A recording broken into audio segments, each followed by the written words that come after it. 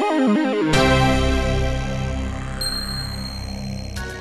to episode 14 of Guaranteed Audio. I'm Kevin James along with Ryan Murphy. And why are you pointing at me? Oh, Neil Ciceriga. We're here to record an episode of our podcast. It is the Ides of November. So by the time you hear this, it'll probably still be November. The end of a decade. The end of 2019. There's another month left, but yeah. Yeah, but come on. We need a month to celebrate. You don't want to do it late. Yeah, we're trying to get out ahead of the other podcasts that are going to be doing a decade roundup. Yeah, we missed out on talking about Joker and the Sonic movie redesign, but we'll be here before 2020. God damn it. So episode 14 is going to be a theme-free episode. Correct. But we still have our rubric. We still have our structure. Let's start with Media Current.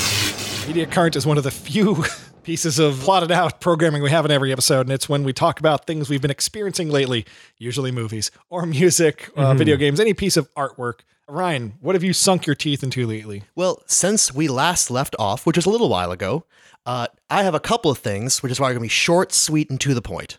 But I'm open to questions from you guys. Unlike most episodes of Guaranteed Audio, Ryan Murphy read a book. I read a whole book, which when you're no longer ordered to read books by a teacher for school, college, postgraduate, whatever, it's really hard to get back in the habit. You start a book, you get 20 to 40 pages in, a real adult novel. It's hard. But Thank you. I feel alone in that sometimes, but you shouldn't. You're right. It's hard. I haven't read a book for pleasure in a long time. Kevin, isn't it super hard? Have you also had this problem? I just want to say I'm pro-literacy on Guaranteed Audio here. You'd think psychologically when you're not being forced to read, it'd be a little more liberating and fun after a while. Like, I'm just reading on my own accord. Mm-hmm. When I get into a good rhythm with a book, it is rewarding. Like I read through the first 3 Harry Potter books in like 2 weeks and I was having a lot of fun. And then I got to 4 and it was such a slog. I put it down and I still haven't finished it. And that was like a year and a half ago. There you go. It's hard, isn't it? Yeah, but yeah, you read those. You've read a bunch of Stephen King. You probably read a lot more than either of us, right? That's a bummer because I don't read that much at all. Most of Stephen King I read, especially in the last year or so, has just been going through the anthologies of Stephen King shorts, which are collections of things he wrote for like Reader's Digest and Playboy and stuff like that. And they're good. Most of the stories are like under 40 pages. Some of them are a couple hundred. Reading something that's not on a screen it wires your brain differently. The synapses to the neurons, it's good for you. It's good for you to read something that's not on a, So device. What are you reading then? I finished Margaret Atwood's The Testaments. Now, The Testaments is a sequel to The Handmaid's Tale. Okay. Now, I don't want to give away anything too much from this book, which is really fun, really exciting, but and you guys haven't watched The Handmaid's Tale yet, nor read the book. The short version is, I enjoyed it, but it kind of read like fan fiction, because Margaret Atwood hasn't touched this intellectual property since she read it in the 80s, since she wrote it in the 80s. And if it wasn't a multi-Emmy winning television show, Hulu exclusive, I doubt she would have dusted off the universe of Gilead again. It did read kind of like fan service, and I'm a fan. And I enjoyed it. When did these books come out? Testaments came out in September. The Handmaid's Tale came out back in the mid-'80s. I want to say 85. Okay. I can't remember the last time I read a book that was modern and current. I've had books heavily marketed towards me. Bruce Springsteen wrote a book. And I remember the marketing for that was attacking me for 6 months on Facebook, Twitter, YouTube ads. Like, you should really read this Bruce Springsteen book. And I was like, I love Bruce, but I don't care. Yeah. Like, I get it. I know enough about him. Like, I don't need to go that far down the rabbit hole with Bruce Springsteen. Reading a good book. It's totally new. It's called Garfield Chews the Fat. You guys get me books for Christmas like every year too. Well, usually they're not hard reads, right? Or books you can't read. Like you got me like a Simpsons picture book. It was an adaptation of the first episode. Oh, right. Yeah. I will say, continue. That was more just like a pop culture artifact. That's what I like books. I like books that are, You think they're quaint? Yes. I like books that you can kind of get some enjoyment out of them just flipping through them randomly. Coffee table books, stuff like that. Like the Far Side collections? Far Side collections. I love the Far Side. Sure. Yeah. Bringing that back. Stuff. Yeah. Or photo books, or just books that are glossaries. Reference material. Reference material. I will say something to tie in tie in The Handmaid's Tale and the Testaments to the audience of both of you in front of me, without spoiling the story. It's from the perspective of 3 characters, 2 of whom are new to us, and the third, this does not ruin it for anyone who's listened to it, or read the first book, or watched the show, is Aunt Lydia. Because with the first couple of pages, she said, "My name is Aunt Lydia." And if you've read the book or know the show, you know her. And I was happy to see that in the official audiobook version, on the television program, she's portrayed by Ann Dowd, who you might know as Patty Levin from The Leftovers. She's great. And she does, in fact, voice Aunt Lydia in the audio. As reading the book, I couldn't picture it as anyone else. I pictured old Winona Ryder. Like Winona Ryder in old makeup, like in Star Like Trek? in so many good movies. Yeah. Forgive me, but you're probably picturing Aunt Lydia as a sympathetic character. Yeah. Oh, no. I haven't read... Oh, no, I haven't read- I'm thinking Auntie Nelda from the Ernest films. Because I know absolutely nothing about. Oh my God, I would love to see a cosplayer Auntie Nelda, Aunt Lydia. If anyone at home, please, if you make this, send us pictures. We'll give you money. Yeah, I'll do. I'll hold up to that. But yeah, she's a scary person. Another fun thing I've done recently, shout out to our friend and ally, Max Pacheco. Max and I went out to the Brattle Theater. We waited for hours and hours and hours out in the cold. I wore the right shoes this time. Years ago, Max and I waited hours and hours to see the New England premiere of The Witch with the actress who played Thomasin and the director Robert Eggers. Yeah. And we did it again a few weeks ago for the North America premiere of The Lighthouse. Yeah. Now, Robert Pattinson and Willem Dafoe weren't there, but Robert Eggers was there again. Mm-hmm. It was a great show. He did a great Q&A, and it was super fun. I really need to see that this week. It's cool. I had the opportunity to see it, and I saw Terminator instead. Because I thought Terminator would be in theaters for a weekend. And I think I'm right. I think I made the right bet. Do catch it, though. I saw it with my wife, and our first date movie in a while. And we needed a unicorn chaser afterwards because it's not really a feel good movie. Oh no.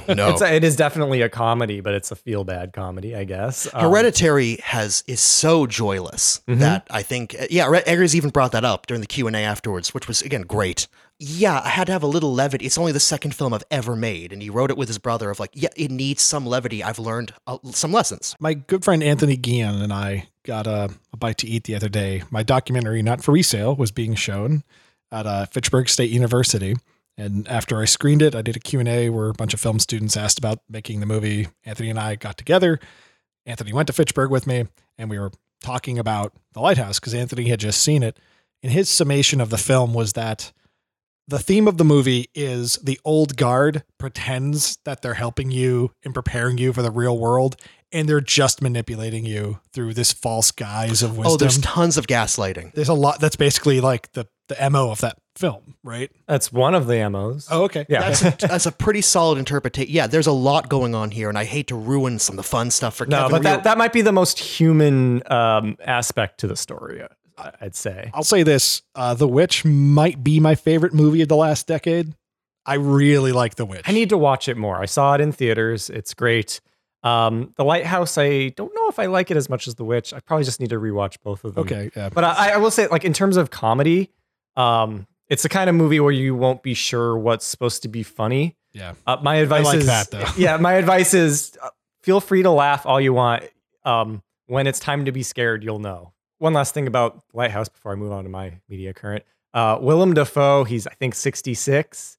Been in a lot of movies. He is firmly in the part of his career where he can kind of coast if he wants to. Yeah. Not the case in The Lighthouse. I think it's still doing it. He's really, really, like, he's playing a very broad character. There's a lot of, like, he farts a lot and stuff like that. But when he gets to go on a roll and like really get on fire, like, he's so good in it. He the proper pronunciation of his last name is Dafoe. Oh, I did not know that. But Dafoe just worked better. Rolls off the tongue easier. Mm-hmm. You can find video evidence of him saying Dafoe when he was younger on camera. Huh. He just stopped correcting people. Oh, the poor man. Weird. You like, people just change your last name for you like that. Yeah. Neil, what's your media current? I don't know. Watched a bunch of bad music videos earlier. Sure. No, this won't surprise anyone, but I was listening to some mid-'80s Devo records. They have an album called Shout, came out in 1984. it is considered by fans and critics to be the beginning of the end for them. They were dropped by their record label after it, and when they finally came back, like 4 years later, like none of their albums after that were good. But I was listening to this album. I went through it a couple times, and I kind of think it's great. It's the backstory behind it is it's the Mark Mothersbaugh, the guy, like the lead singer and Mr. Rugrats. Yeah, the guy who went on to score Rugrats and Wes Anderson movies. It was his first album with a Fairlight CMI, which is like one of the first digital audio workstations where you can record music, you can sequence music, you can go back and change notes, you can play with samples. So that kind of aesthetic is all over the album. There's a lot of like very 80s reverb and little weird samples and stuff.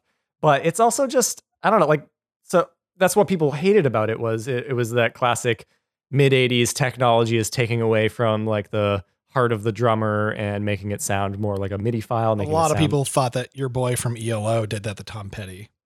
Yeah. What's his name?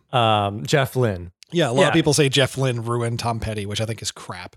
I think Tom Petty's singles were still amazing after he met Jeff Lynne. Yeah, but no, that happened with Electric Light Orchestra too. Their last albums were like not very acoustic sounding at all. I am personally a huge fan of that like fucking around with technology era of the 80s when when that kind of computer started creeping into the production line. You mean like the Kraftwerk? Well, I mean, Devo like had tons of synths before.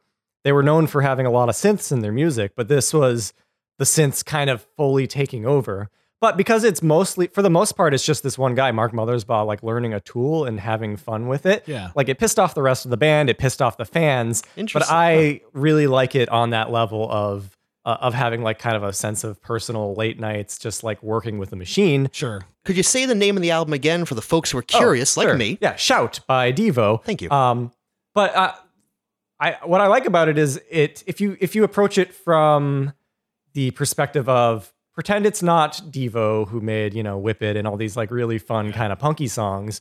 Pretend it's like a mid 80s goth kind of band or something that has gotten a little bit weirder than you might think. From that angle, it's actually a really cool album. What year did it come out? I think it was 84. A lot of bands in the mid 80s did not adjust well to synthesizers taking over. By 1984, 85, you really had to incorporate it into your music to some degree. Yeah, big time. No, I mean, I wouldn't say it ruined like, David Bowie or Queen completely, but some people just graduated better into it. But like I mentioned a moment ago, I'm a huge Bruce Springsteen fan.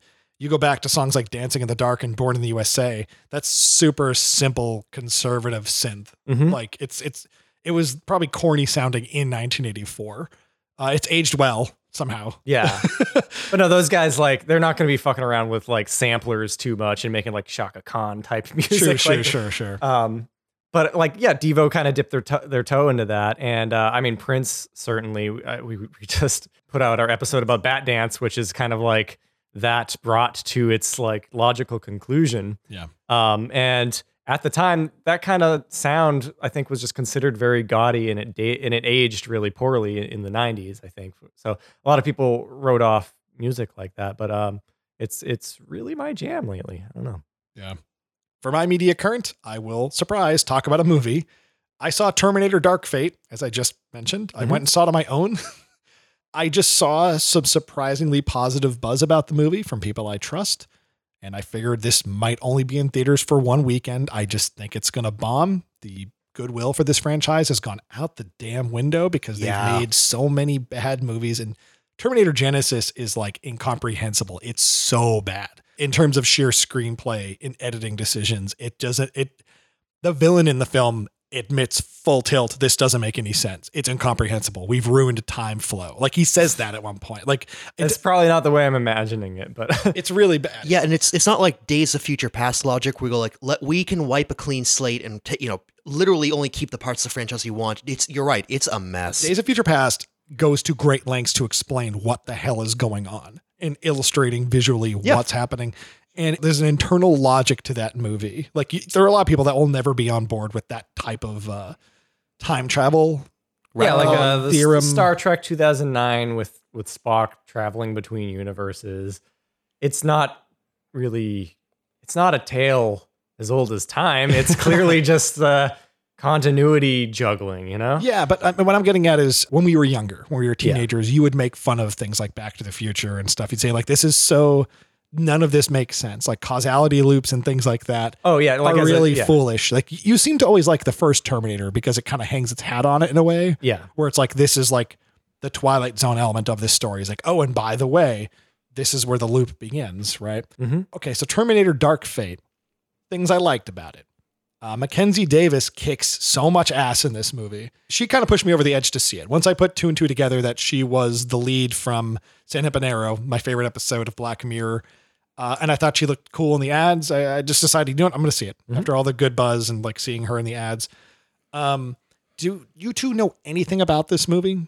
I assume the public has heard like the big twist that happens in the first minute. No, I don't. I do not, but I'm fine. I was going to say the only thing I don't know the twist. I'd love to hear the twist. I actually might see it, so don't spoil it.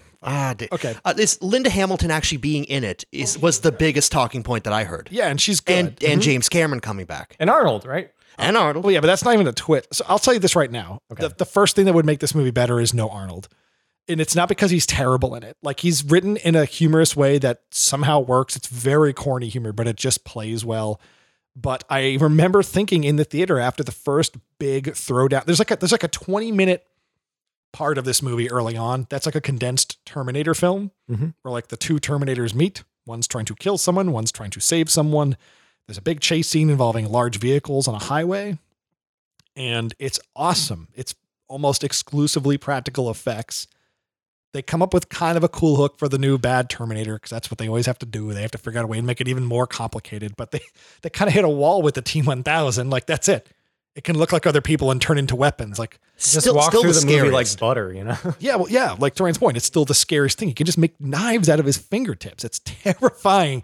Like he just stabs you right through your eye. It's but you still can't figure out pulling a gun through bars. That was so funny. It's so funny, but it's also just like. Yeah, it's brilliant. Terminator is great. Like, don't think about it too hard. Yeah. Have fun with it. Yeah. So this movie, though, basically right after that 20-minute period, I distinctly thought to myself, man, I kind of wish it was just this because it was all the new actors. Like Linda Hamilton and Arnold hadn't shown up yet. And I was just thinking, I'm good with the new players here. It's very much Force Awakens with Terminator. Okay. I do not like Force Awakens. I just saw right through it. I thought it was too lazy. I'm sorry. Like it was that's fine. Produced well, but just writing wise, I'm sorry. It's just episode 4. I know everyone said this, but I thought it in the middle of that movie several times. Like, why are these new characters just clearly one-to-one analogs to other characters? Like, how stupid do they think we are? Yeah. Apparently everyone's stupid. Pretty dumb. Because they keep making Star Wars movies and they keep making, they're not making as much money as they used to. Let me ask you, Kevin, as a fellow Terminator fan, as we all enjoy the Terminator films, when Terminator Genesis came out in 2015, Terminator 5. Yes, there were more bad Terminators than good ones. Yeah. Are there still? Is this better or worse than Genesis? Oh yeah, this is good. This is a good movie. Excellent. The coolest thing about it is just, so I'm so desensitized to this.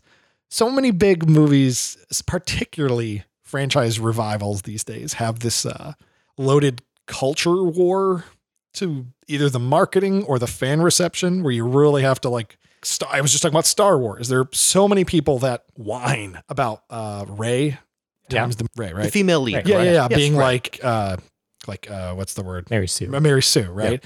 I didn't know that was the term for it, but I remember seeing the movie and thinking like, yeah, like she just kind of gets abilities and powers whenever it's convenient for her to get out of a problem. But then I read online after I saw that movie that's like all MRA groups were posting was like, right. Yeah. Like, so I just didn't want to I just don't care enough about this movie to really like contribute to this conversation. I'm not going to talk about Star Wars. I'm just kind of done. I kind of walked away from it. Right. Yeah. I didn't want to be associated with, cause I didn't like the Ghostbusters remake because I just thought it was a bad movie. Yeah. But I didn't want to get looped in as like, oh, you like hate women, like, which is what I'm sorry. A lot of people were saying if you didn't like that movie, that was the narrative around either. I think in both cases there were definitely organic, more bad apples than good apples as far as the internet optics were. You had to question if it was a hill worth dying on to be like, I really didn't like this Ghostbusters movie. Okay. Do you really need to like protract out an argument, or can you just be like, it's just a stupid movie I didn't like, who cares? Hey, maybe I don't like Paul Feig's work. Yeah, maybe he put out a new movie Kevin, too. I'm really glad you brought up Ghostbusters. Yeah. Well, I'm just bringing it up because like it's a good example. Like Star Wars and Ghostbusters, I didn't realize seeing Terminator, it was one of those movies culturally until like a week later.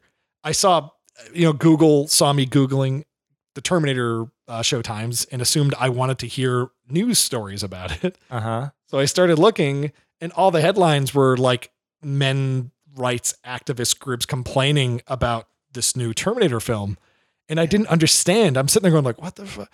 I'm just so beyond it and so not interested in like hearing a bunch of babies on the internet complain about this stuff that it didn't even compute to me that people would complain that the new badass Terminator was a woman and that the bad guy was a man.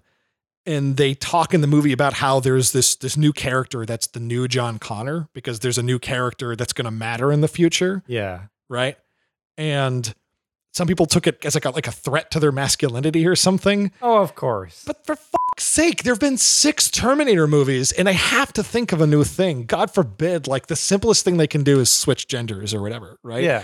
And I understand that could be seen as lazy, but it's not in this movie. The new actors and the new characters were the best part. Like organically, even Linda Hamilton, she's cool in the movie, but her motivation and her attitude in the movie, it does kind of squander what they did in Terminator 2 with her. The whole point of Terminator 2 is her realizing she shouldn't be a killer. She sees what she's about to become when she's about to murder a father in front of his son, and she's like, oh, I have to be better than this, or I'm just becoming the thing I hate. And then this movie, she's just like swearing every scene. She just hates people. She's just like the most boilerplate badass action hero. She's like everything Sigourney Weaver didn't like about Ripley in Aliens. Yeah. Right. But we all loved in Aliens. Yeah. That's the thing is like when you think of Sarah Connor, the first thing you think every time is Linda Hamilton and those sunglasses and that black tank top with the knife. She's so badass in Terminator 2. You can't help it. Right. But in this movie, you could make the argument, oh, this goes against everything she went through in 2, but there's this thing they do in the beginning of Terminator Dark Fate that justifies it. And you got to do something new. If you're going to make a 6th movie, you got to think of something new, or why make it? I guess I'll just say, check it out. If you like Terminator, it's easily the 3rd best one. It's not in the same league as 1 or 2. That's about all you can expect. Yeah. It's better than the RoboCop remake, which I kind of liked. I saw that and I remember so little about it. Yeah. It's very forgettable. Yeah. I just didn't see this movie being controversial. It's Terminator 6. I haven't caught wind of the controversy. Something interesting, and Kevin, if you could go into depth with this without spoiling the story, which is a contradiction. It's tough. Not that long ago, I read a quote from James Cameron from an interview he'd been doing years ago, in which, as I'm going to read it, I'm citing my source here. James Cameron, never one to mince words, on why he made the T-1000 in Terminator 2 look like an LAPD officer. And the LAPD, back in the early 90s, had a lot of loaded, problematic behavior, imagery. We're talking Rodney King. We're talking OJ. It's the LAPD. Do you think they could do it nowadays? Do you think like if they made the bad guy in a movie, like an LAPD officer, like a big budget movie, like a $200 million movie? I don't know. Because they kind of do that in this one. To quote James Cameron, quote, "The Terminator films are not really about the human race getting killed off by future machines. They're about us losing touch with our own humanity and becoming machines, which allow us to kill and brutalize each other. Yeah. Cops think of all non-cops as less than they are, stupid, weak, and evil. They dehumanize the people they are sworn to protect and desensitize themselves in order to do that job." Yeah. End quote. Now that's James Cameron quoting. I did not just say cops think of all non-cops. That's James Cameron. Yeah. Man, that's a good quote. And I've read, without spoiling the story, that Terminator Dark Fate makes the United States Border Patrol the villain. Yes. Okay, interesting. It's cool. Okay. It's not cool movie, but it's cool. It's cool that a Terminator movie with like 150 mils the budget goes for that. And you think about Terminator 2 in particular, that movie, James Cameron was coming off The Abyss, right? Yeah. And where he was the villain. He needed a safety. He needed a safe bet. And he kept putting off during T2. And it got to like this, it was like T2 came out like 7 years after T1. That's a long time. He didn't play it safe. That movie's so ambitious and so expensive. And everyone, like a lot of people, that's like the story of his career is he spends a lot of money and people root for him to fail. Thank God Butnick didn't trust the LAPD. And he went straight to John Connor and said, that. Man, get out of here. Hey, that cop's scoping for you. And then his buddy walks up to the T-1000 and goes, hey, I think I saw the kid you were looking for over here. That's pretty cool. It's pretty good. You know what? The T-1000 should have been played by the guy who played Ugg, though. How great would that be? Ladies and gentlemen at home, for those of you more tech savvy, if you could deep fake that, we'll be happy. Does anybody out there even know what I'm talking about or who I do? Oh, they will. You guys do. I know. If Zeke the plumber is a meme. I called him Butnick. You did call him Budnick, but I don't think Salute Your Shorts is getting a reboot anytime soon. I'll put it that way. I really would love to hire Danny Cooksey to do something. I don't know. He's like one of those actors that's like in the back of my head. Like I'd love to like have him replace one of us in an episode of New Kids on the Rock or something. No, like I know like one of my dream actors to work with is like Toby Huss. He's just so good. And so he's in the new Halloween movie that came out like a year and a half ago. Yeah. And I remember being in the theater, like jumping on, ooh, Toby Huss is in this movie. I hope he doesn't die in the first 5 minutes. Was in it. Cool. Yeah. He plays like, just like kind of like the loser dad no one likes. And he's in most of the movie, which made me happy. He doesn't get to really spread his wings, so to speak. But that was my media current. I watched Terminator Dark Fate, and it's okay. It has some cool ideas. And Mackenzie Davis, man, she should be in more action movies because she's really cool in Terminator Dark Fate. Oh, I'm sure she will be. But then again, get bombed. It lost like $100 million. Oh, boy. So she probably won't be, which sucks. Even if it were a big success, because like Sigourney Weaver didn't end up in a lot of other action movies for doing Aliens. She did 4 Alien movies, 2 Ghostbuster movies. I don't think Sigourney Weaver wanted to be an action star. Yeah, that's possible. Yeah. I always found it surprising that like she went from Aliens to just like Ghostbusters 2 playing a mom. You know, it's like I don't know. I wish she had more fun stuff in her resume. I mean, there is fun stuff. Yeah, she was in like WALL-E. You know what I mean? Yeah. I've seen her in documentaries in recent years. She does like voiceover work for so fun, Kevin. I think you know what I'm saying. Like, I want more like Aliens. You just want more Sigourney Weaver. Period. Yeah. Did you see the most successful film of all time, Avatar?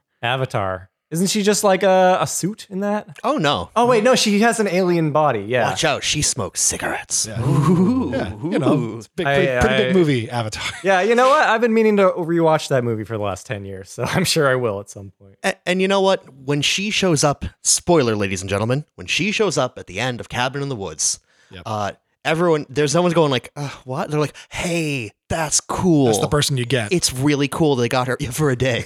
Totally. They do the same thing in what is it? Be Kind, Rewind. She's good in that too. Oh yeah, there you go. Galaxy Quest. She's great in Galaxy Quest. Oh, you know what? Galaxy Quest.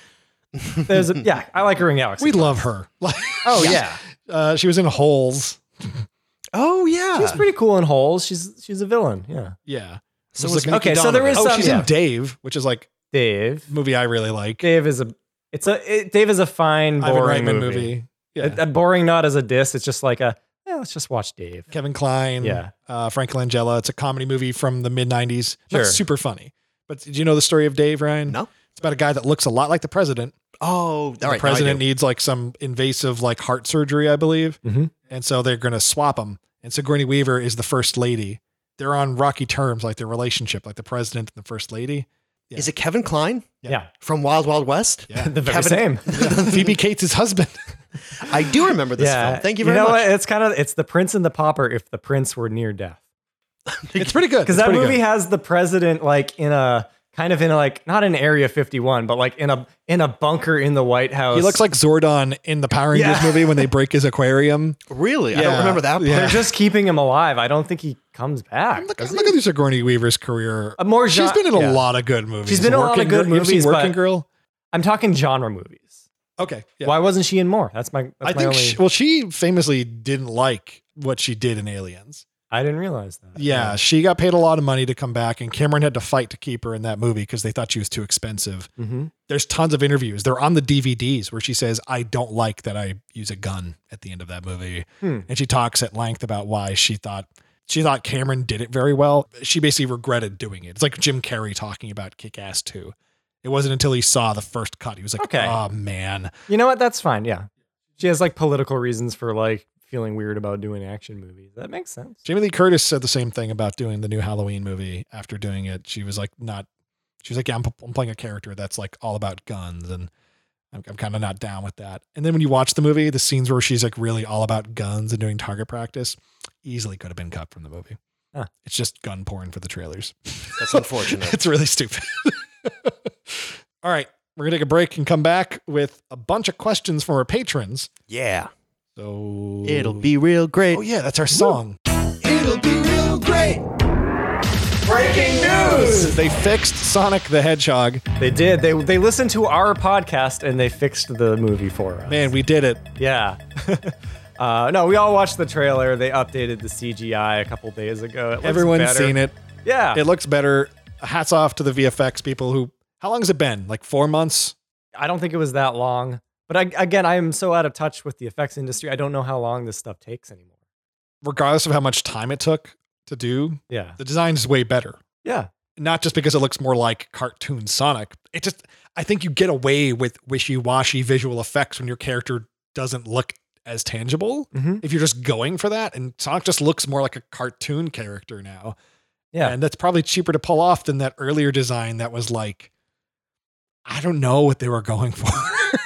I guess they were going for, well, if you created Sonic in a lab in real life, this is what he'd look like. Yeah, if you had to gene splice him like in Gremlins 2 or something. So the first Sonic the Hedgehog trailer came out April 30th. Okay. So that's 6 months and change ago. So it took them 6 months to do what they did with the Sonic trailer. And did the movie's release date It's now pushed? February 20th. They moved it back 2-3 months. Because of the internet. Yeah, I mean, honest to God, like they just, whoever made those creative decisions, it just looked bad. I'm sorry. Like when it originally came out, and we've talked a lot about Sonic on this show. Mm-hmm. I thought it looked like a mediocre movie with a pretty poor design for Sonic. Yeah. When you look at the new design compared to the old one, yeah, it's shockingly better. It's like, oh, that's right. This is why they keep doing the Felix the Cat blue mouse thing. It looks good. Like it's a good design. And I love, like for anyone who's less familiar with that much older intellectual property. Yeah, Sonic and Tails and Knuckles and most of the core characters are totally of the Felix the Cat aesthetic, which I really like. It just looks by better. way of 90s. Yeah. By way of 90s. He almost has like the one eye thing, but he has just a little bit of a bridge nose thing to interrupt it. But I think, But did we all feel weird when they announced that, like, oh, we're going to fix the movie. We're going to redo it. It felt like as if like, oh, if you sent some food back at a restaurant and then the restaurant closed and you're like, no, it's fine. It was just one bad meal. Like, no, I'm glad they fixed it. I am too. But at the time I was like, oh, really? You felt exhausted just learning that news? I understand the shame of, oh, are we giving the baby its bottle here? Do we complain too much on the internet about things that don't really matter? Absolutely. Sure. Absolutely.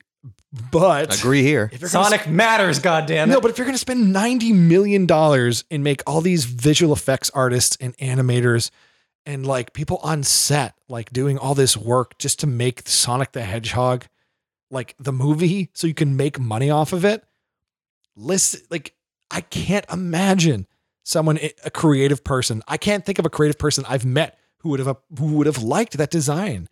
Remember how long his legs were? When he'd be standing there, Sonic the Hedgehog, looking at his watch, and his legs are like 3 feet long, and his torso is like 8 inches tall.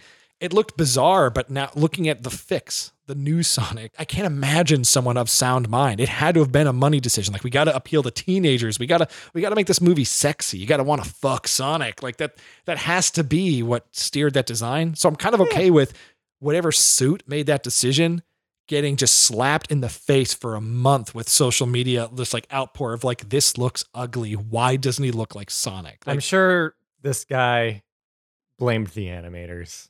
I think there's been too much talk on the internet. I've seen a lot of people tipping their hat the last week since the new trailer hit towards specifically the people who did the work. Yeah. Like I've seen a lot of like good work animators, like, oh my, like, are people, the conversation we're having now about, oh, are we like giving into fanboy drivel on the internet? That conversation was happening back in like May. Yeah. Like, are we giving in?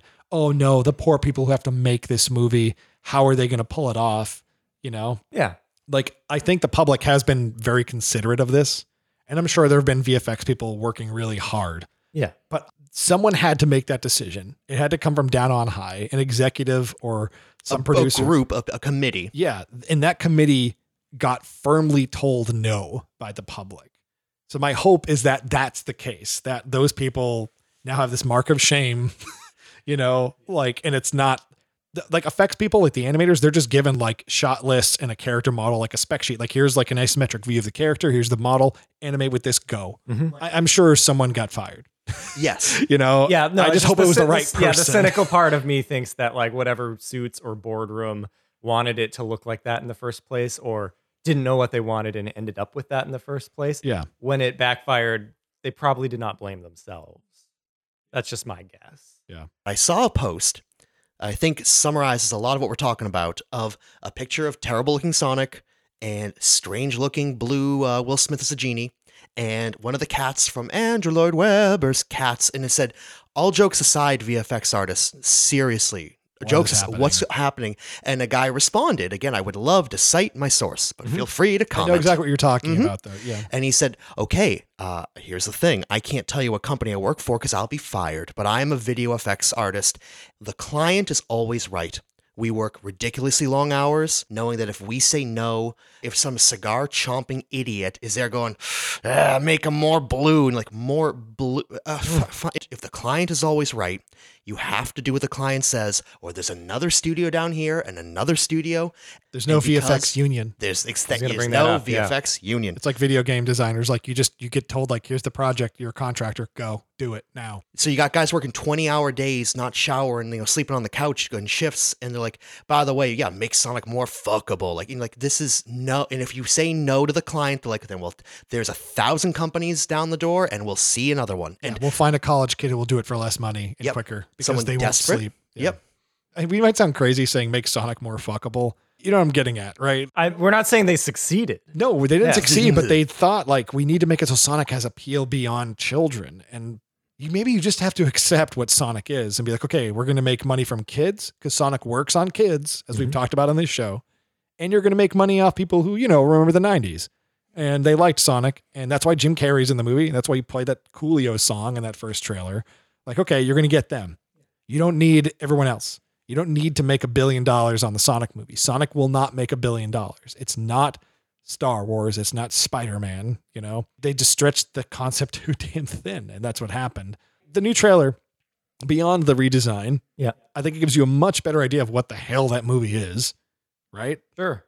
It's trash, but I'll probably see it. I'm thinking about a recent success in this department, because we could talk about these weird CGI characters. We could talk about Alita, Battle Angel, and all this stupid crap that you just go, ugh. The Uncanny Valley for ad nauseum. We could talk about it forever. And for those of you less familiar, it's that line between things that look creepy right before they look so real they seem real. Yeah, and so this new Sonic design is like firmly in the I'm just a cartoon, don't worry about it. Yep. Yeah. That Robert Zemeckis, when he makes everyone Jim Carrey or everyone Tom Hanks, and you're like, ugh. Yeah. A success in this department? Detective Pikachu.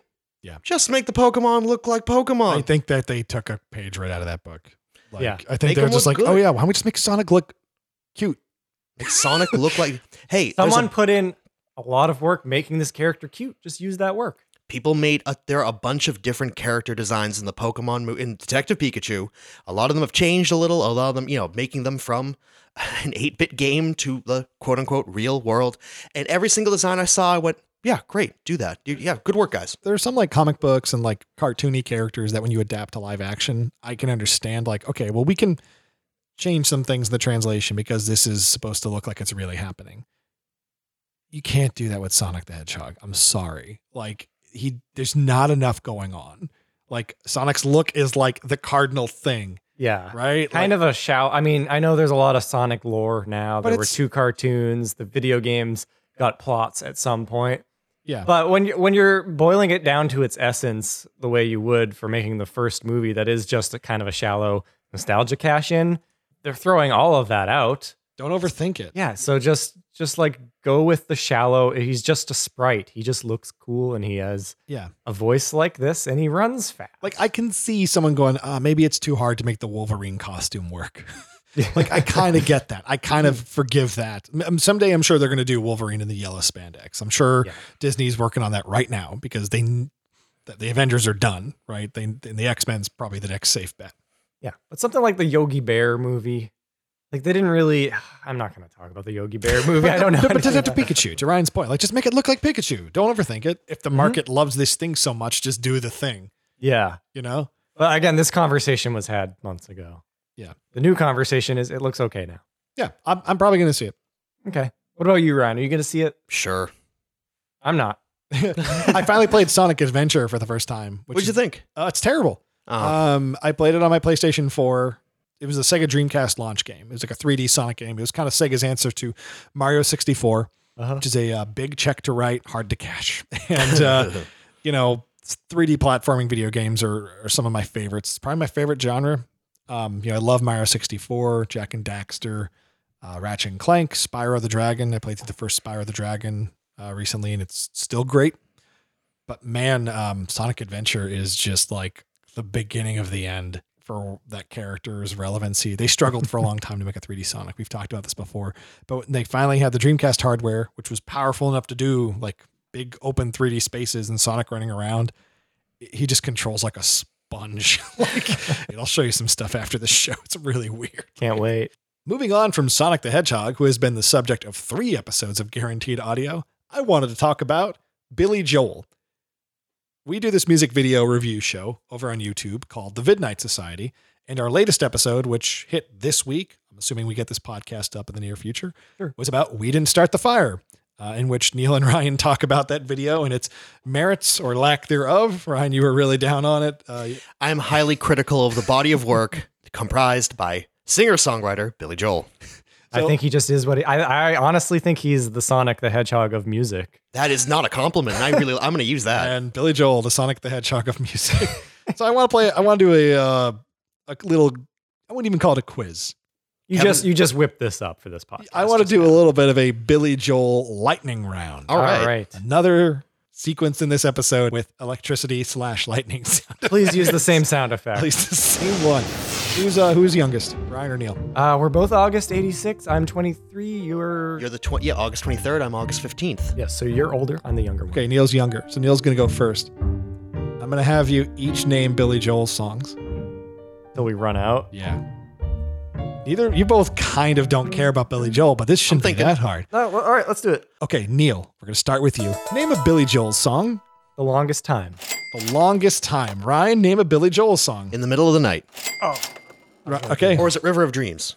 Who cares? I know what you mean. Song. Yeah. When I was like 6, that was my favorite song on the radio. Quit buying time, Neil Ciceriga. What's your song? Pressure. Okay, Ryan. We Didn't Start the Fire. Damn it, Neil. Still Rock and Roll to me. Ryan.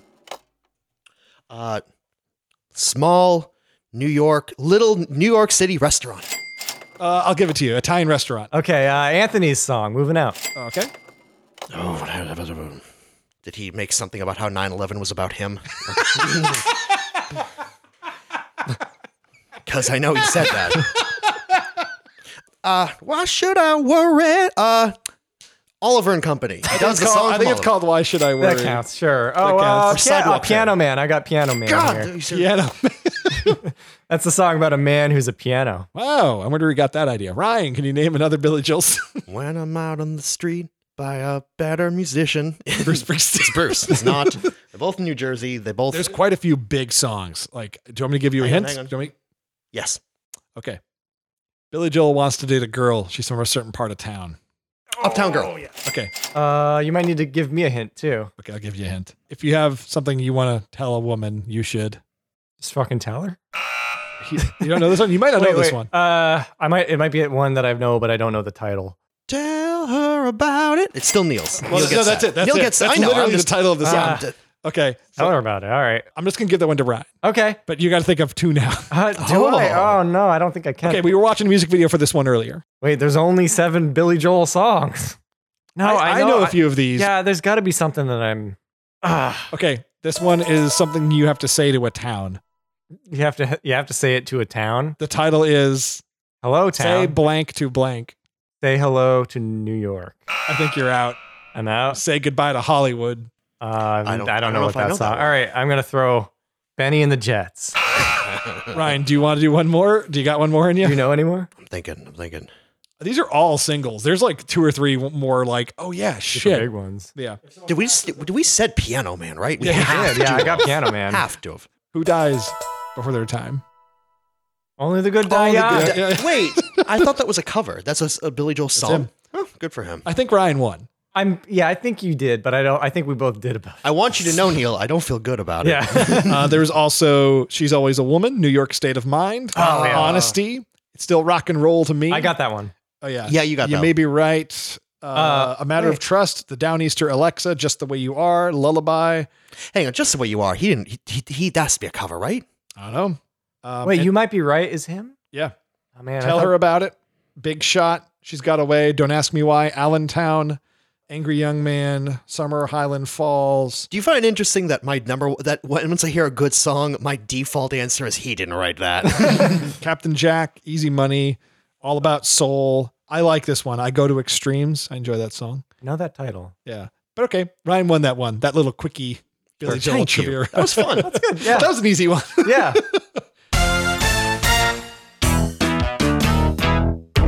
We take questions every episode of Guaranteed Audio. We pull them from our patrons over at guaranteedvideo.com exclusively. That's the only place we take questions for our show. You have to pay to play. Yeah. Pay to play. Traditionally, we only do maybe 3 questions, but this episode, because we don't have like a centralized theme for the episode, we're just doing kind of like a low stakes Guaranteed Audio episode. I'm going to pull a few more questions than we normally do. So I'm going to pull a question from here at guaranteedvideo.com from Samuel Day Gedice. I'm probably pronouncing your name wrong. 1,000 apologies. What are your favorite films that aren't in the English language? Can you name a movie that you like that's not in English? My money's on Persepolis. It's a good 2007, about the many political and social upheavals in the nation of Iran. That movie's great. Yeah, based on a great graphic novel, animated very well. I can't remember if I saw maybe a dubbed version. For some reason, I don't remember it. Subs, not dubs, man. But yeah, I watched that with subtitles, and not it's dubs. I like it. The state of the nation of Iran is tragic. It reads like this. It reads like a dystopian novel. Because there was a time it was like a very developed, progressive nation, and then it went straight up Handmaid's Tale, and it's still in kind of a terrible place. But the twist of that movie, if I remember it correctly, is she comes to America and her life still sucks over here. Yeah, I Sounds like think a Herzog movie. Yeah. her deep-seated, I think that like living in basically a police state is going to set some deep-seated anxiety and trauma that even like be coupled with, it's not like her family got out. And even if they did, it's not, you're right. It scarred her in a way that like might never get better. I need to come back to that movie. What about you, Neil? You got one? What comes to mind is, I guess, there is the Japanese movie House, the horror movie. That's super fun. A lot of cool lighting in that movie, right? Yeah. And a movie with no dialogue is Koyaanisqatsi. That also pops to mind. Ah, cool. I'll recommend a short French film I love called Remember Me. Mm-hmm. Not the actual title. That's just the English translation. It's 15 in minutes. a French accent. I took a semester of French, so I should know this, but Memorable Moi? Like, Buongiorno. It's not Buongiorno. Sorry. But it's a 15-minute short film I saw a couple years ago. It came out in 2013. You can find it on Vimeo. Is this the one that's a musical? No. Oh, what am I thinking of then? This one is about a man who, it's only 15 minutes. You should watch it. Okay. It's a little spooky. It's a little sci-fi. Ryan, we'll watch it after. I think you'd really like it. Cool. But yeah, Remember Me came out in 2013, directed by Jean-Francois Asselin and Amy Lim. Check it out. Really cool movie. Don't want to say much more about it, but it's basically about how some people really need attention. They really need attention. This guy's got a condition and he needs attention. Summer Geist asks, which Sex and the City characters are you? Ryan, you're the most familiar with Sex and the City, so let's make it a one and done. What character is Neil? Well, how about this? How about I explain the 4 main characters briefly, so you know. I was going to say briefly. Yeah. All right. Carrie Bradshaw is a writer. She writes the column Sex and the City, an online publication. She's a single girl trying to have it all in Manhattan. Her best friends, Miranda, is a redhead who's also a lawyer, who's too tough for a real relationship until she's not. And she doesn't want to be a mother until she is. Samantha is played by mannequin Kim Cattrall. Correct. Yeah, Samantha is Mannequin the herself. most fun. She's the oldest of them, but lies about that, obviously. She is the most, we're not going to use the term slut-shaming. She is proud of her sexuality. She is the most promiscuous of all of them. Yeah. And the fourth is Charlotte. Charlotte is almost like Trudy from Mad Men. She wants to live in a Norman Rockwell universe. She has a lot of difficulty getting pregnant. It's a tragic story. In the end, it all works out for her. So we've got the high-powered, no-nonsense lawyer, the promiscuous New York party girl, the product of basically like Desperate Housewives, i.e. Mad Men, and we've got the fourth writing about it all, her good friends having sex in the city. I sound like Miranda. You'd like Miranda. I mean, you like them all. Yeah. Neil is who? I don't know. I thought you were going to pick for us. Oh. They're all imbalanced and neurotic in a way. If you got to be one, like you get to Jeff Goldblum fly machine into one of them and just to have fun, but you get to turn back into a human. Worst idea you've ever had. They're human. You get to turn back to yourself after the full moon. Those are two different things. If you could transform into one just to have fun and try it out, Samantha. Oh yeah, Samantha's the best. All right, we're all Samantha then. I assume it's a being John Malkovich kind of thing where we can all take turns crawling through the door and being Samantha. This is totally not the question. I think it is. The question is, which one of these characters are you? It's like a quiz in the back of like Teen Vogue. I'll be honest, I forget what their names are already. All right, next question. Good question though. Thank you. I like that question. Trey Baldwin asks, why does nobody talk about Adventures in Dinosaur City? It's a terrible movie, but I guess I answered my own question. I love you guys. Trey, I remember watching that movie as a kid. We rented it. My parents, my sister and I were on a summer vacation and it was raining hard out. So my dad went to the local video store and rented a few movies, and he instinctively rented Adventures in Dinosaur City. And I fell asleep watching it as a kid. Yep. It's a weird movie. Have you guys seen Adventures in Dinosaur? Yes, I have. It's been on my list of stuff to watch basically with you guys for a long time until I want to say maybe it was Everything is Terrible or something. They did a little like compilation of clips from it, and the revelation was, this movie has a lot of like completely needless sexism. There's a lot of male gaze towards this young woman in it. I remember it as a kid, it made me uncomfortable. For considering their target demographic was like under 10. Yeah. There is a whole lot of like, hey, let's get her in like a cage. It's almost funny. When it comes to like overly sexual, faux prehistoric imagery, I think of Haley Joel Osment. Nope. Halle Berry. No, Halle Berry in the Flintstones movie. And you're like, this is borderline like not okay to show. But you know what? I appreciated it. Oh, yeah.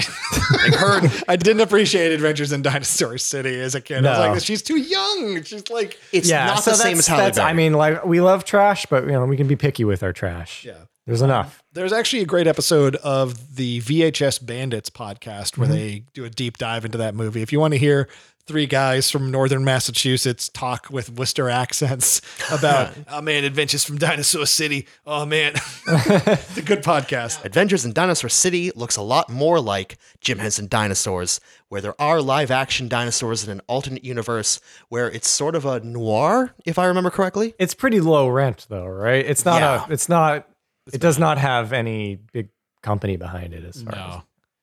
Next question. Good question again. David asks, if you could go back in time and see any 3 musical performances live, who would you see? I think we should all just pick one for the sake of brevity. This might not be going back that far. I really wish I got to see Amy Winehouse live. I was a big fan. It really hurt to read that she passed away. I could just start reading off a bunch of dead musicians if that helps. They don't have to be dead though. I mean, they could just be musicians. Who was better? Eddie Money.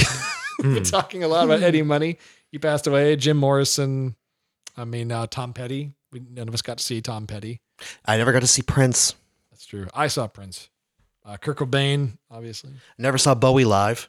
Yeah. He said musical performance, right? Yes. But if I could go back in time to any performance, it would probably be the Ford's Theater to warn President Honest Abraham Lincoln. I feel like the world would be a much better place if he'd survived throughout Reconstruction. What about like Freddie Mercury? Oh, that's great too. Yeah, I don't think you could have saved him though. But he wasn't in charge of like I was about to say that the course of global history would not be altered nearly as much by Freddie Mercury, but you know what? I can't say that. I don't know. That's true. Yeah. All right. So are we specifically going back in time to warn musicians who died. You guys are bad at hearing these. I know. If you could go back in time and see any 3 musical performances live, which would you see from David? Yeah. Oh, man. David Bowie, the reality tour, Prince at the Super Bowl halftime show. Oh, and yeah. That's a really good way to look at it. Brian Wilson back when Pet Sounds was new. Yeah. Which I don't believe he actually performed live when they were touring at that time, which is a shame. Or just to be in the studio. Yeah. I would have to find like when Amy Winehouse was at her prime, because towards the end there were some really rough shows. It probably would have been a big bummer. I'm trying to think of a band like that. Maybe it just would have been cool to see them like in their infancy, maybe.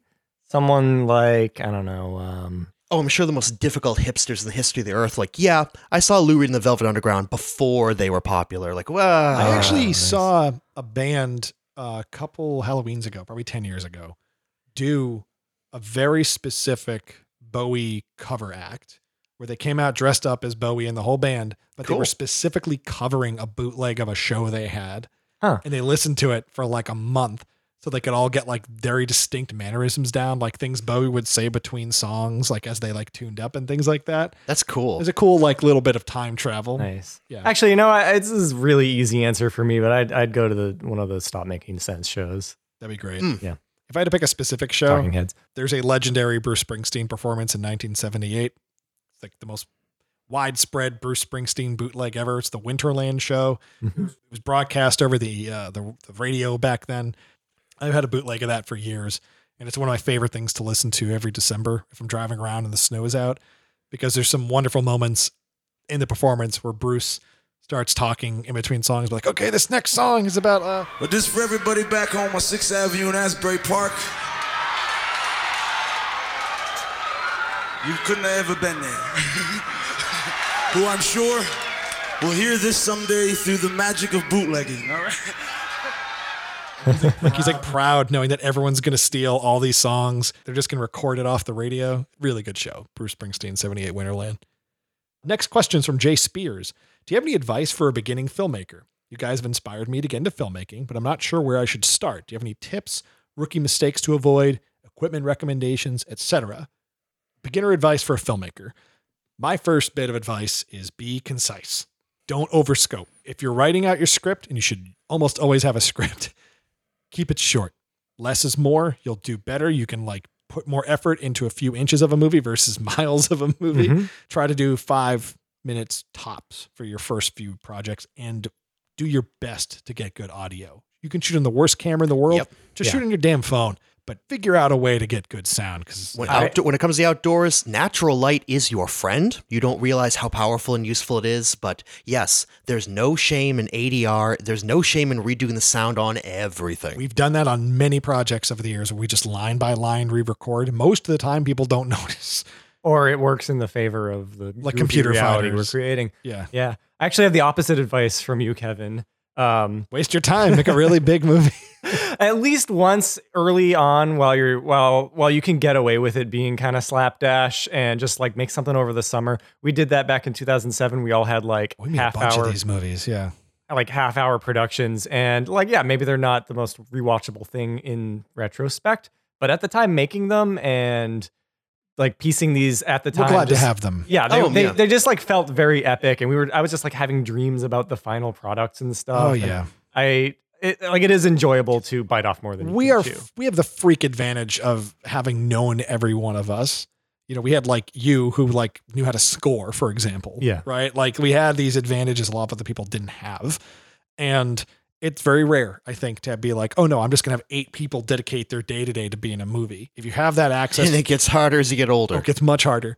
I think my big reason for pushing for shorter stuff is that no matter how long or short a project is, feature film, 20 minutes, 5 minutes, 60 seconds, 10 seconds. Yeah. You always have a certain catharsis that you take away from the movie. And personally, I think I don't think the volume of lessons I learned from a project are correlated to how long that project was. I've felt that. Yeah. I think as long as the movie is shot or produced properly, I'm going to have the same amount of lessons learned on a 7-minute project as I did a 70. You learn when you're finished and you step back and you look at things you might have rushed or things you wish you put more attention into, or more economical ways to get the thing done. Yeah. Honestly, it's a better, kind of style of lesson because you have the finished product a lot more quickly and there's less to think about. You need to divorce yourself from the thing you're making. You need to show it to people and not be able to like explain it to them when they're watching it. You need to, if you're putting it on the internet or submitting it to festivals or just showing it to friends. When we first started making movies, we showed things literally on the camera. Ryan and I would bring cameras around and plug them into TVs and play the movies off the DV tape. Yeah. Yes, through the yellow white, you would edit like hey, these are today's dailies, which is by the way kind of the scene because we shot in sequence. Yeah. I gotta say, for the kids out there today, it's like inches away from the year 2020. The world is a radically different place, and you're operating with different tools and you're distributing in a different environment. It's hard to get somebody to sit down and watch 10 minutes on their phone, on their laptop, on their tablet, doesn't matter. People are going to scroll through, that video is 4.5 minutes long. Click. I'll get back to that later. To us all the time. And later becomes never. Yeah. But the world is just simply very different than literally decades ago. Yeah. You have to adapt to that. When we were first recording things on mini DV tapes, on camcorders, aiming for 1080p was just something that cost like thousands. And now it's on every smartphone. We started working on projects before the world of smartphones. People do not walk around with an HD camera everywhere they go. I have a Moto G5 Plus. It's like a $200 smartphone. It shoots 4K video. And it's okay 4K video. It's not great. It's not iPhone or Pixel 4 like quality. Yeah. If you only have so much money to invest in equipment right now, and you're like thinking, I need to get a camera, I would look at the A6000 or any of the $500 Sony mirrorless cameras. Yeah, there's some great first cameras. They really are some great first cameras. But the thing, I would steer you more towards audio gear. Right. Audio is more important. It just is. As the older I get, the more I realize the information, if you have dialogue in your film, all the exposition, all the comedy is based on audio.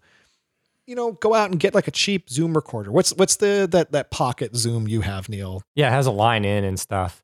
Maybe a boom mic. What's the Rode? The Zoom H1 ultra portable? Yes. The Zoom H1, it's like a really dinky recorder, right? It's like $100 brand new. You could probably get it used for like 50 maybe. Yeah. But the cool thing about that is you can run a little lavalier microphone into it, run it up a person's shirt, put it on their collar. And it's not wireless. You're not running it into the camera, but you leave that recorder in your back pocket, right? Mm-hmm. It just takes a lot of variables out of the equation. You just get really clean dialogue, which is so hard to come by. Focus on audio. And I say make it short because you want to start getting projects done and in front of people because you're going to get a certain anxiety, a certain dopamine hit from the movie being done that'll inform your next project and things you can improve. And if Definitely you spend like 4 months on a video, how frequently do you get to learn that lesson? Yeah. And I would agree with you. Like the really short stuff we did a million years ago holds up better than the longer skits that we made. Yeah. Like I'd rather watch like Super Side or the Conch video you guys did more than like No Place Like Home. Or, yeah. Like which were actually, they actually were made like at like the same damn time, weren't they? Man. Not long after. Yeah. Yeah. That's crazy. All right. Jeremiah Allworm asks, Kevin, how was the international travel? Maybe going to the Y's and wear fours. Jeremiah goes on to ask, with those who have full-time outside jobs on top of guaranteed video, how do you try and strike the balance between full-time work and fun-time work? I like that. So I travel a lot for my job. I do corporate video work for a company that should go unnamed. You can figure it out if you look it up.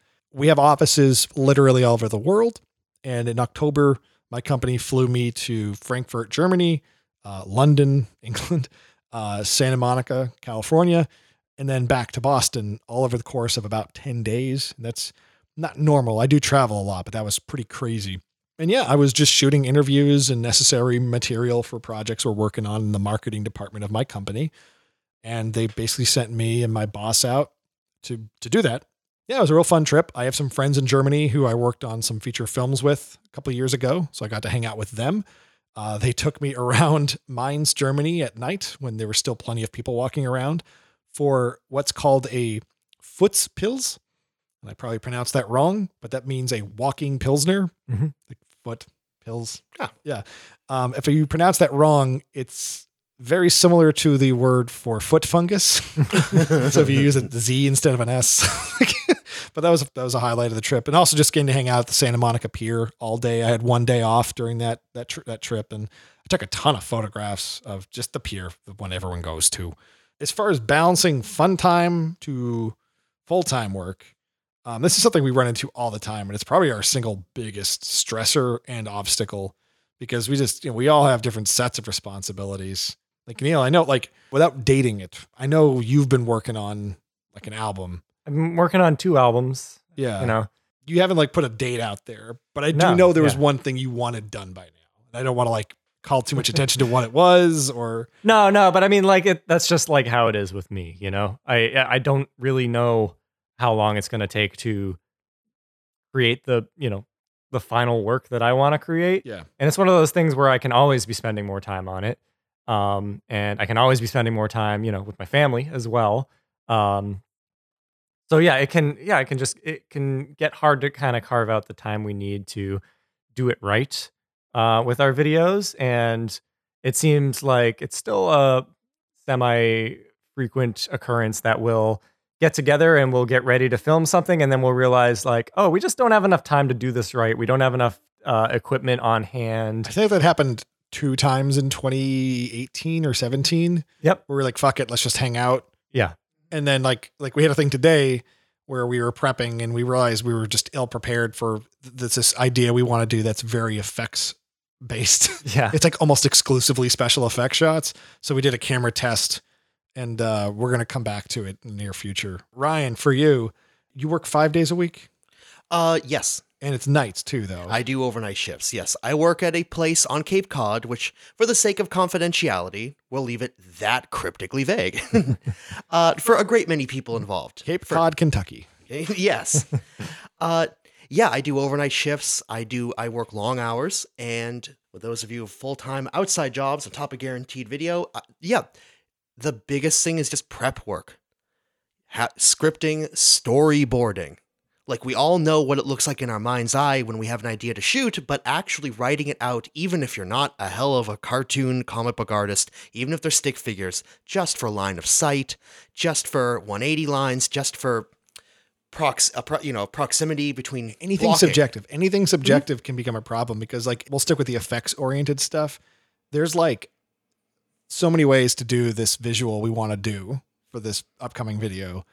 And it literally requires 2 completely different elements, probably the same camera, but different lenses, different focal lengths, different f-stops, like all this technical stuff that you just have to nail. My favorite YouTuber is Captain Disillusion. Yep. Right? Captain Disillusion. I do love Captain D. He's the best. And whenever we're working on something, I genuinely think like, I just want to be more Captain D, less Doug Walker. Like, I just, you know what I mean? I just want, what a wonderful spectrum. And you're right. What a great shoulder angel, shoulder demon, That's our, can that be our YouTube thumbnail? Yes. Captain D on one shoulder saying like, no, do it right. Take the time, get the lights you need, get the, be well informed, like get balanced audio, redo shots if it's a little out of focus, ADR if need be. Yeah. Doug Walker on the other shoulder, just grab a friend and just, well, this is usually me actually, but, there's definitely, that is a big, like the professionalism, but also like we need to keep it fun as well. Yeah. It's just like, those are all things that we have to get the sliders just right on top of working around our pretty limiting schedules and where they intersect. With any project, there's going to be like an apex of stress. There's always going to be like, okay, this is like the part where you have to hold your breath and dive underwater and just get it done. Yeah. And like, I know when we did Beyond Believability Factor False, I had that like 2 or 3 times, because like, I just didn't think it was coming together. I'm like, I'm spending a lot of days filming this. It's like 6, 7 small movies being glued together. This is before you got your job though, right? Yeah. But it was just like, what's the connective tissue here? Like, what's like going to plug this together? Cause I couldn't spend like, it was getting into the 2nd month of working on that video. And I'm like, we spent like 8 months making Computer Fighters. We shouldn't spend 3 months making our Beyond Belief parody. Yeah. But that came together because we found a through line through Boston jokes and things like that, which sounds very thin, but it clicked for me. It made the whole thing work for me. Mm-hmm. I don't know. Have we really answered the question? How do you balance fun time with full time? Is it just It's hard. I mean, you're asking the question because, Jeremiah, again, good question. We've only had good questions. Why would you, like, what if our answer was, oh, it's not hard? That's ridiculous. That's ridiculous. Of course it's hard. The more prep work, the better. What we've tried to do with Guaranteed Video is we know there's going to be an extra compulsion to just make things. Like we're going to feel more responsible to make something because we have like a monthly clock of sorts. And that's where the podcasts come in and the Vidnight Society comes in, like things that are just easier to make and a little more pre-scripted. Or they don't need a script. They're not easier to make, but I would argue they require a little bit less of a lightning spark of inspiration. Whereas making a short film, we really need something that we really believe in, and we don't always feel it. Vidnight Society does require work. It does, like lighting and making sure we have things to talk about, and the editing process can take a certain amount of time. But the idea there is like, okay, well, we know we're going to be talking about a music video. So just watch the music video like 2 or 3 times, read up on the director and have something to say about the artist. And we probably have a 20-minute discussion. We'll cut down to 12 minutes, right? That's kind of, but say something like fucking Year of the Snake.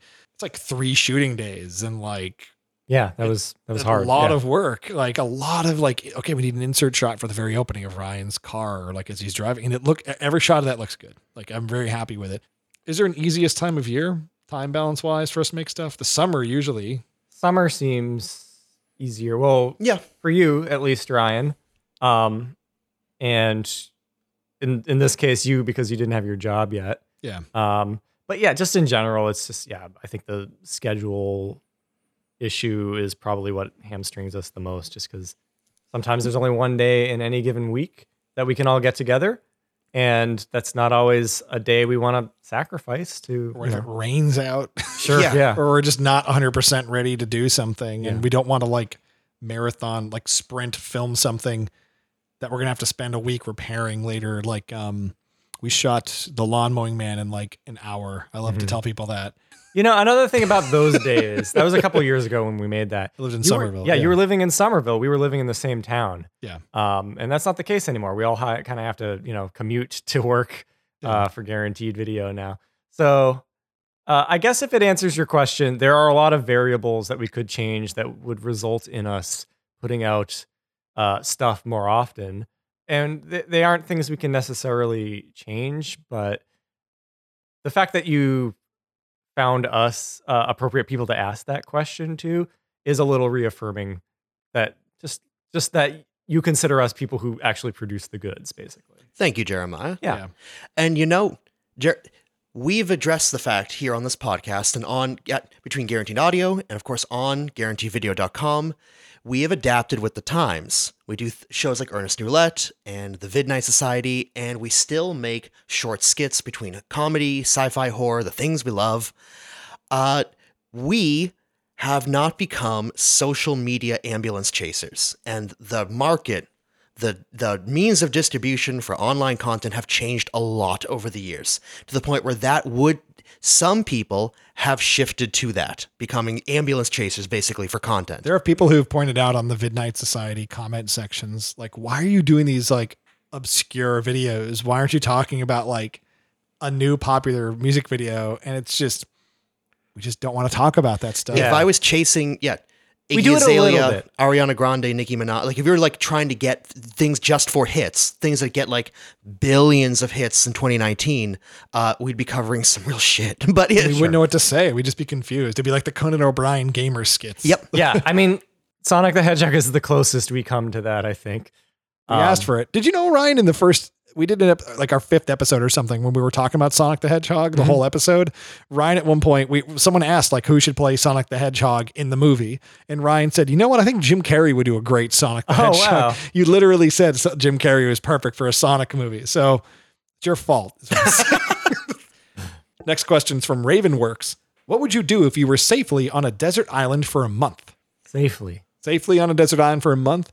I'd probably try to work out a lot, because the reason I don't get to go to the gym as much as I used to is just lack of free time. Sometimes when I get home from commuting, like I'll go to work for 8-9 hours, get on a train, come home. All right. Safely strongly implies you have plenty of food, water, and shelter. Maybe you can't die on the island and you could like just cheat death every day. Yeah. It'd be like Groundhog Day. Maybe the island is your afterlife. You were dead the whole time. Oh, that'd be good. Yeah, that'd be a really The Egyptian gods are yeah, whatever. God. Hashtag wasted opportunities. I'm really thinking about it right now. I don't think I would like it. All right, well, the first thing I think of is Tom Hanks. I'm thinking about Tom Hanks in Castaway. Didn't have a good time. But he was concerned about food and shelter and basic survival. But of all the things he learned was not necessarily interpersonal connections to maintain his basic language skills with a volleyball. He learned how to spearfish, and that is like a really useful skill. Yeah. I think that I would have to give myself some sort of challenge to learn and teach myself, I think, in order to survive a whole month with no internet. What would I do? Good question, though. I'd get good at spearing the fish. Josh Myers I'd learn how to make rope. Sorry, go on. Josh Myers has a question. How long were the average Ernest discussions? It seems like editing them down was a heroic task. I loved that series, though. Thanks for making it.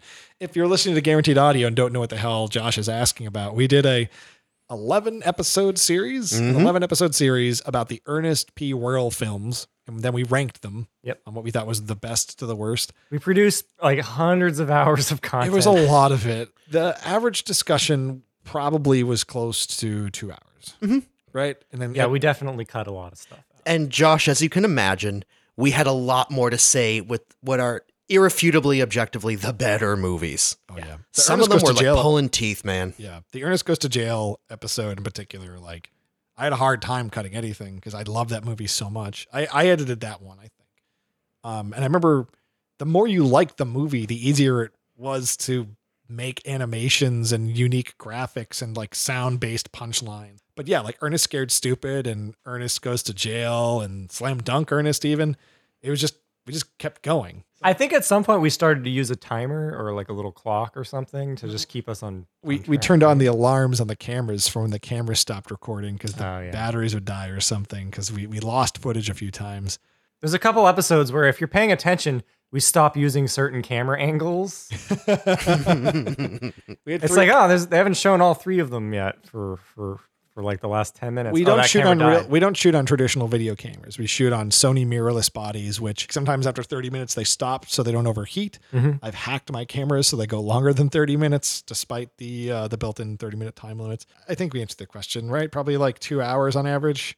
On some of them, not all of them. Not on average. We never went over 2 hours. We do like 2 a day at our best, right? Did we try 3 once and it like failed miserably? I can't remember. The first one, we tried to do 3 in one day. Yeah. We did Dr. Otto, Camp, and Christmas, and by Christmas we were fading. Yeah. I certainly was fading. I can speak for myself. I think because we redid Christmas. Stopped. Like, we can't do this. It's too anytime you're like, we're just going to do 1 million shoots in one day, never works. Yeah, but no, it's super easy. I think this very podcast is going pretty long now. Oh, sure. Riley Johnson's got a great question. Over. All right. Riley Johnson asked, what is the spookiest / most haunted place you've been in Massachusetts? Also, how do you feel about the Sonic redesign? Well, thank you, Riley. We already answered the Sonic question, and we appreciate that. I love finding spooky, scary places here in Massachusetts. Yeah, this is your question. Before I say my bit, what do you guys? That abandoned tuberculosis hospital. It's pretty cool. When my brother went to college at UMass Dartmouth in Dartmouth, Massachusetts, there was the very bare bones remnants of an abandoned amusement park, and there just aren't a lot of abandoned amusement parks left, with the roller coaster and all the other stuff just rusting through like Silent Hill imagery. That was great. Could you repeat the question to me? Sure. What is the spookiest / most haunted place you've been in Massachusetts? New Hampshire. Hey! All right. I really don't have a good answer. The hospital I was thinking of was in Hanson. It was demolished in 2017. It was a tuberculosis sanatorium, the Cranberry Specialty Hospital. And Joe Botch and I went there probably in like 2006 or 7. We just hopped in my car. We drove up into the woods. We got like a stone's throw away, but there was security driving around the hospital at night. So Joe and I were like on it, like going army man, like arms and knees, like on all fours, like climbing through like the grass, getting as close as we could. But yeah, there's a lot of spooky abandoned hospitals in Massachusetts. The whole place is kind of spooky. I mean, the suburbs are loaded with woods and Slender Man and shit. Yeah, and there's usually plenty of old houses laying around. Old people. So, For Riley Johnson's question, if you were to answer it in the form of, if you were going to come to Massachusetts, say for a week, but you don't want to do the Freedom Trail and the other touristy shit, you want to do like a spooky haunted Massachusetts. Number 1, hop down to Fall River and see the Lizzie Borden House. It's a bread and breakfast. They do guided tours. They've kept it in period time furniture and recreations and things. It is a very fun way to spend like half the afternoon. Or morning, whatever. Or for more, as they say, money, you can spend the night. Another great place is the Bancroft Tower. The Bancroft Tower is a creepy old castle up in Worcester, Massachusetts. Ryan and I went there once. Yes, that's right. That is a fun place. It's a great photo op. You go there and you're going to take, like so many places that are Instagram hotspots, you're going to take the same angle that everyone else takes. So just walk around, have fun with it. What about Cordage Park? You guys remember breaking in there? Oh, yeah. Well, tragically, Cordage Park is, no, not tragically. Cordage Park is up and booming, and there's all these great condos built next door, and it's like thriving, which is the opposite of, I mean, as much as I love spooky abandoned places, I also want like a place to be successful. Yeah. I don't remember going into Cordage Park was where we worked for Plymouth Rock Studios. But there was like an abandoned rope factory right on the water in Plymouth in Cordage Park. I never went in there. I broke in there a few times with friends with video cameras and flashlights, and I don't have the tapes anymore. It bums me out, but it was really creepy. And then years later, I befriended the guy whose dad owned the building. I totally could have just asked him if I could go in there. Down another place down in Fall River, next to New Bedford, which, the Fall River is where the Lizzie Borden House is. The Freetown Fall River State Forest is allegedly is part of the Barnstable Triangle, which, for those of you who are into cryptids and coast to coast and all that fun stuff, just Google the Barnstable Triangle. The Bridgewater Triangle. Oh, the bridge. Oh, there's a bad documentary about that. It's terrible. Do your own homework. It's really bad. But yeah, the Freetown State Forest, the Fall River State Forest, has a bunch of spooky stories. People claim there's UFOs, which they're not. And tragically, there's a bunch of actual bodies found there. Like, it has been a dumping ground for it has been a legitimate crime scene. And just another, again, for as long as we're dotting things on the map, Blood Cemetery. Now, Blood Cemetery is technically in it's in New Hampshire, but it's right over the border. What a great name. That's up there with Skull Cliff. Yeah. Most of our cemeteries. Oh, Skull Cliff. Again, Kevin didn't make that one up. That one's great. Skull Cliff is a real place and not a level in like Sonic 3 or something. Yeah. We haven't mentioned Salem yet. Are there any legitimately spooky parts of Salem? Oh, yeah. Sure, depending on your sensitivities. I never thought Salem was all that scary. I love it to death. It's just like a Halloween themed place in a pretty fun way. It's wonderful. Predabixel LX asks us, do you guys have any holiday movies you especially love or hate? Do you have a Christmas movie you really like, or a New Year's Eve movie, if such a thing exists? I have one, but while I Google something quick like a bunny, Kevin, I don't want to put words in your mouth, but maybe you could discuss a little of the Garfield Christmas special. Oh man, I actually really like the Garfield. Yeah, Christmas I want you to take that one. That's probably my favorite TV Christmas special. Up there with the Wienerville Hanukkah special. No, the Garfield Christmas special. Have you seen it, Neil?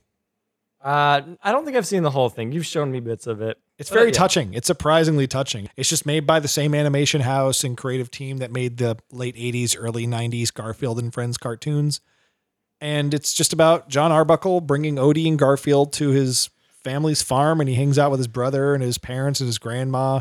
It's only like 25 minutes or something, so you should really just watch it. It's so heartfelt. It's fun. It's a warm, fuzzy feeling. It's not taking itself super seriously. It just kind of earns it about halfway through. It goes like, okay, this is what it's like if you're visiting family around the holidays for at least 2-3 nights. This is the feeling you get that second night when you're just hanging out with a relative you haven't seen in a while, one you get along with. And you just start like kind of telling stories to one another. And like, that's kind of what the holidays are really about. It's just sort of like that family touchstone being reconnected.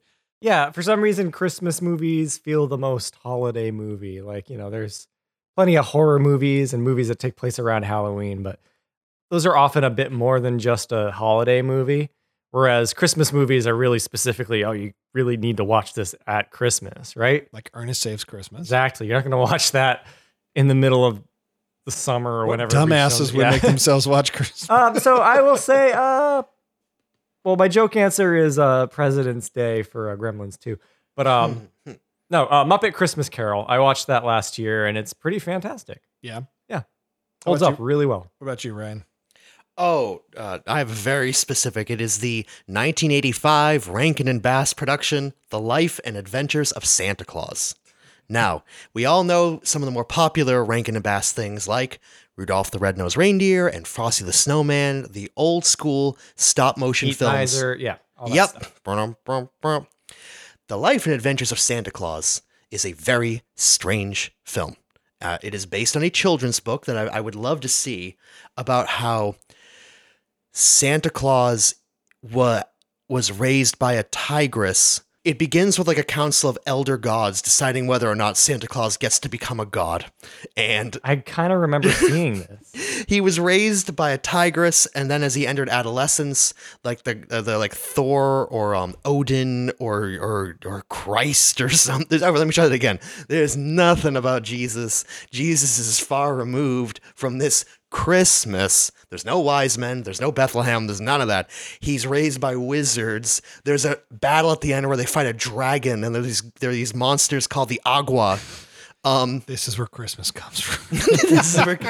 Yeah, and it's sort of like the god of the wind like teaches when Santa Claus gets of age and he leaves the tiger that like raised him and his elf. I swear to God, and he like brings him like hold my robe and fly with me. And he teaches like some people. It's like the origin stories of the Buddha. Like some people get old and some people get sick, and this could happen to you too. They came out in 85. Yes. So Santa Claus the movie came out in 1985. It was a big year for Santa movies. Apparently. Is that the one with John Lithgow as the villain? Yeah. Excellent. Ernest Saves Christmas is like, what, 88? Yeah, 88. Yeah. Man, a lot of straight up Santa Claus movies in the mid-80s. They were all about commercializing on sacred things. Tell you what, I'm not going to spoil too much of the story, but The Life and Adventures of Santa Claus, the first sentence from the Wikipedia page, and I quote, "Long ago in the forest of Burzee, a council meeting was held where the great Ak tells the story of Santa Claus to the leaders of the immortals, hoping to persuade them to grant Claus immortality." Yes, Ryan, everyone knows the story of Santa Claus. I'm not going to LeVar Burton this thing. If you are sick of boring Christmas narratives, when him fighting for this one, the black dragon of the Agua, like I'm telling you, you're not going to be disappointed. They must have just read all the wrong signals for how much everyone loved Rudolph. They're like, oh, they really liked like the Island of Misfit Toys and the Abominable Snowman. Let's just go big. Just go big or go home. Yeah. Here's the story of Santa Claus. Yeah, that's right. So that's later than I thought they were making their stuff. Did they have any stop motion Rankin Bass films after that? I don't know, but I also just remembered that it's actually based on L. Frank Baum, the guy who wrote The Wizard of Oz. He wrote the original children's story that it's based on. Oh, okay. So that explains it. Yes, it does. They were making stuff. Yeah, for a while. They did like traditional animation. They made, I mean, I see. Right, because they did The Hobbit. They had a movie from 2001. But like the stop motion style specifically, I feel like that stopped at some point, and that might be the last bit. The last stop motion I see is The Life and Adventures of Santa Claus. That killed it? Oh no. I want to ask Neil, because I went on for a while about my love of the Garfield Christmas special. Mm-hmm. It's predominantly because my family and I watched it a bunch, and I have memories of my dad loving it so much. But what was it about the Muppet Christmas Carol that got you? I can actually remember seeing it in theaters. Yeah, which is cool. And it's like a pretty big movie to remember seeing. It's got all these different, like very different sequences and very different kind of centerpiece puppets and characters, and special effects and stuff. So it's like a really big memory for me. I have a question for you, Neil. But having watched it as an adult, I realized, they used like enough of the original text, which is really well written, and it's just like it's the first movie that they did after Jim Henson died, and it's like a really good. Is Michael Caine? Michael Caine, yes, good in it, right? Yeah, Michael Caine's a really good Scrooge. He's good as George C. Scott or Patrick Stewart. Oh, I think George C. Scott might be my favorite too. That's a really good one. Neil, yes. Outside of A Muppet Christmas Carol, do you and Kevin weigh in if you got something? The Muppets Family Christmas was a made-for-TV special. I don't know if I've seen that one, but this one's great. Emmett Otter's Jug Band Christmas. That also rules. That's right. Yeah, does anyone remember there's a repeating phrase in it, watch out for the icy patch, or look out for the ice, something about every character who comes to the house in this, like, folksy Christmas special, everyone keeps slipping on the same icy patch. I like vaguely recall it airing maybe on Nick Jr. once or something like that, but I haven't seen that one. Yep, Muppets Family Christmas is, I wonder if it has a wider distribution, if it's on a streaming service, if you can get it on Blu-ray. I don't know. Disney owns it. Of course they do. We should all watch Scrooged sometime. We did. Bobcat Did we watch Scrooged already? That was like one of the first movies we all watched together. We should watch it again. It's great. Yeah.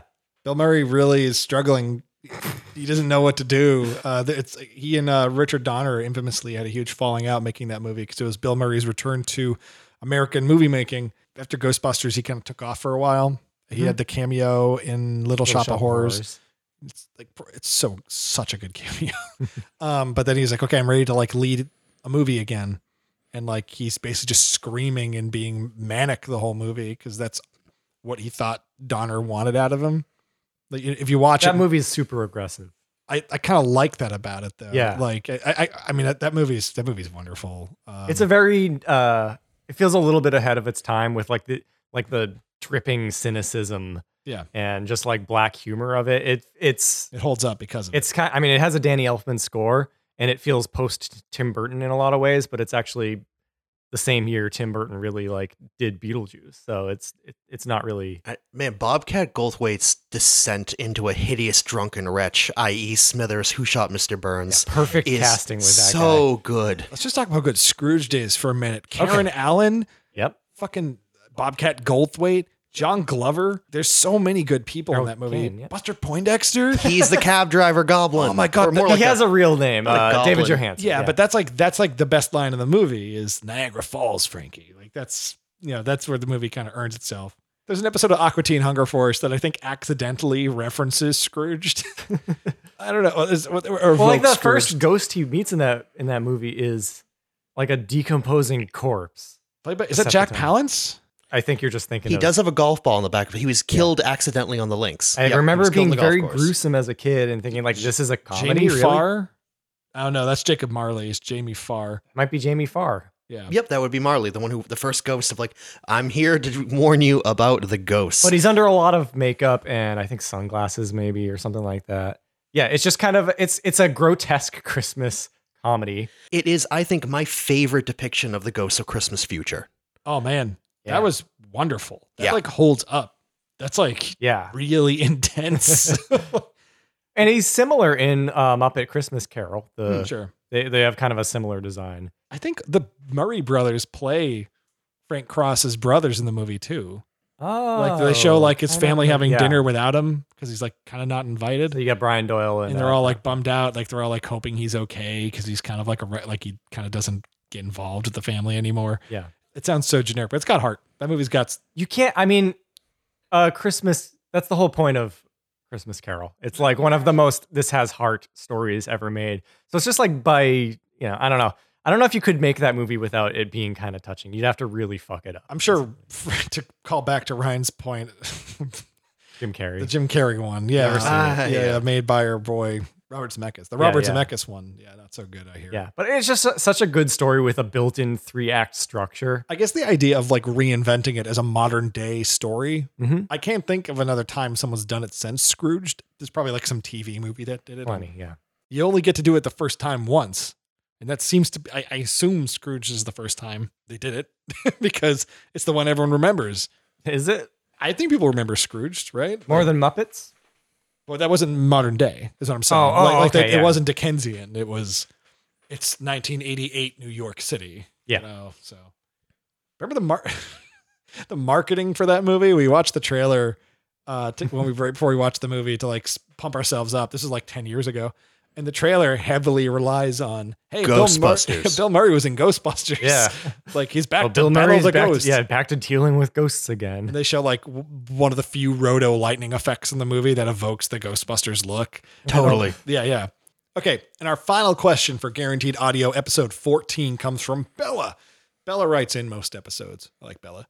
When given the chance to customize your main character on a video game you're playing, what is your go-to customization? Do you just make yourselves, or do you have any preferences of what you enjoy pretending to be? I usually just make myself, but like an idealized version of myself. Like, I don't know. Like if if I'm playing Fallout games, I tend to do like greaser style me. I keep the facial hair and all that stuff, but it's sometimes I do that. Other times it feels inappropriate. Like Ming was playing Dream Daddy, and you designed your character at the beginning of that, and she tried making me, and then realized that like, a story where I am like a divorced or widowed father. I forget the plot of that game because she played it, not me. Like dating like other men and stuff just like felt weird for her. So she went back and she made Snape, Severus Snape, and that was her daddy. So I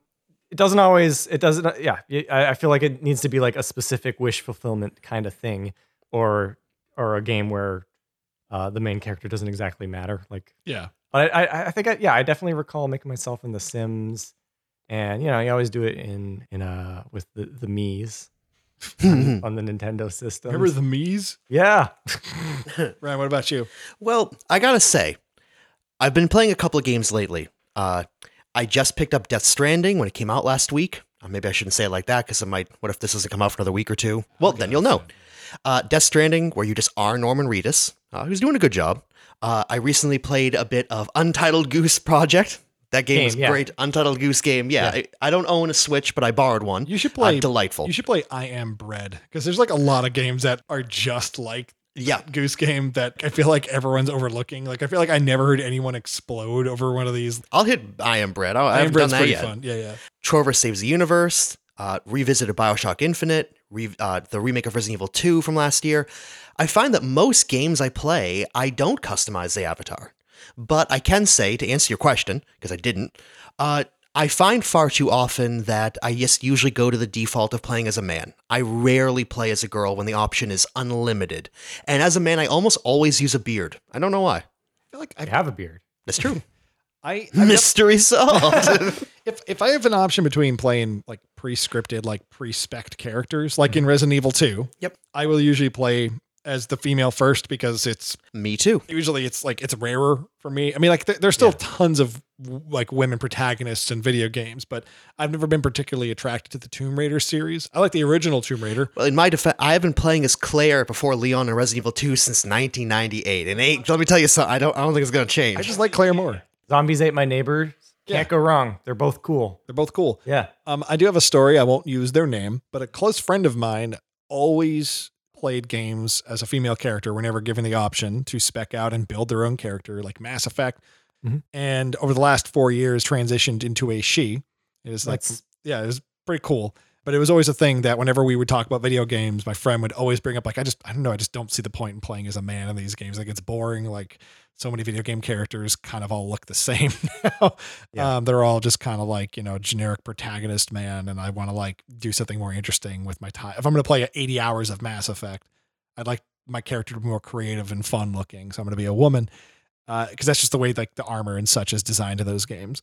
So I thought it was fitting when I found out that friend of mine transitioned. It just made me happy. Did that help her in some way, or was it more of a like she knew the whole time and was just kind of? We haven't talked specifically about it, but I'd like to assume it was allowing her to sort of live out the fantasy, but kind of like it's like a tiptoe thing. I imagine. I would love to see some sociologist or other competent adult do a comprehensive peer-reviewed study as to the correlation between transgender adolescents and if they do or do not transition, and how when playing